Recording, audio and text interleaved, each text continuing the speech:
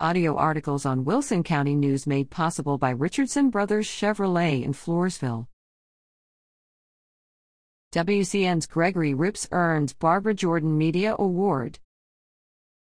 Wilson County News reporter Gregory Rips is among only 7 individuals across Texas to earn the Governor's Committee on People with Disabilities, GCPD, 2022 Barbara Jordan Media Award for media content created in 2021. This award program was established in 1982 to recognize the respectful, accurate portrayal of people with disabilities by media professionals and students. Rips has been honored in the print category for his story, Patrick Kelly Gets His Life Back, July 28, 2021, Wilson County News, about U.S. Marine Corps veteran Patrick Kelly, who suffered various injuries during his military service, including being stabbed in the back. You can view the virtual award program at the Governor's Committee on People with Disabilities YouTube channel.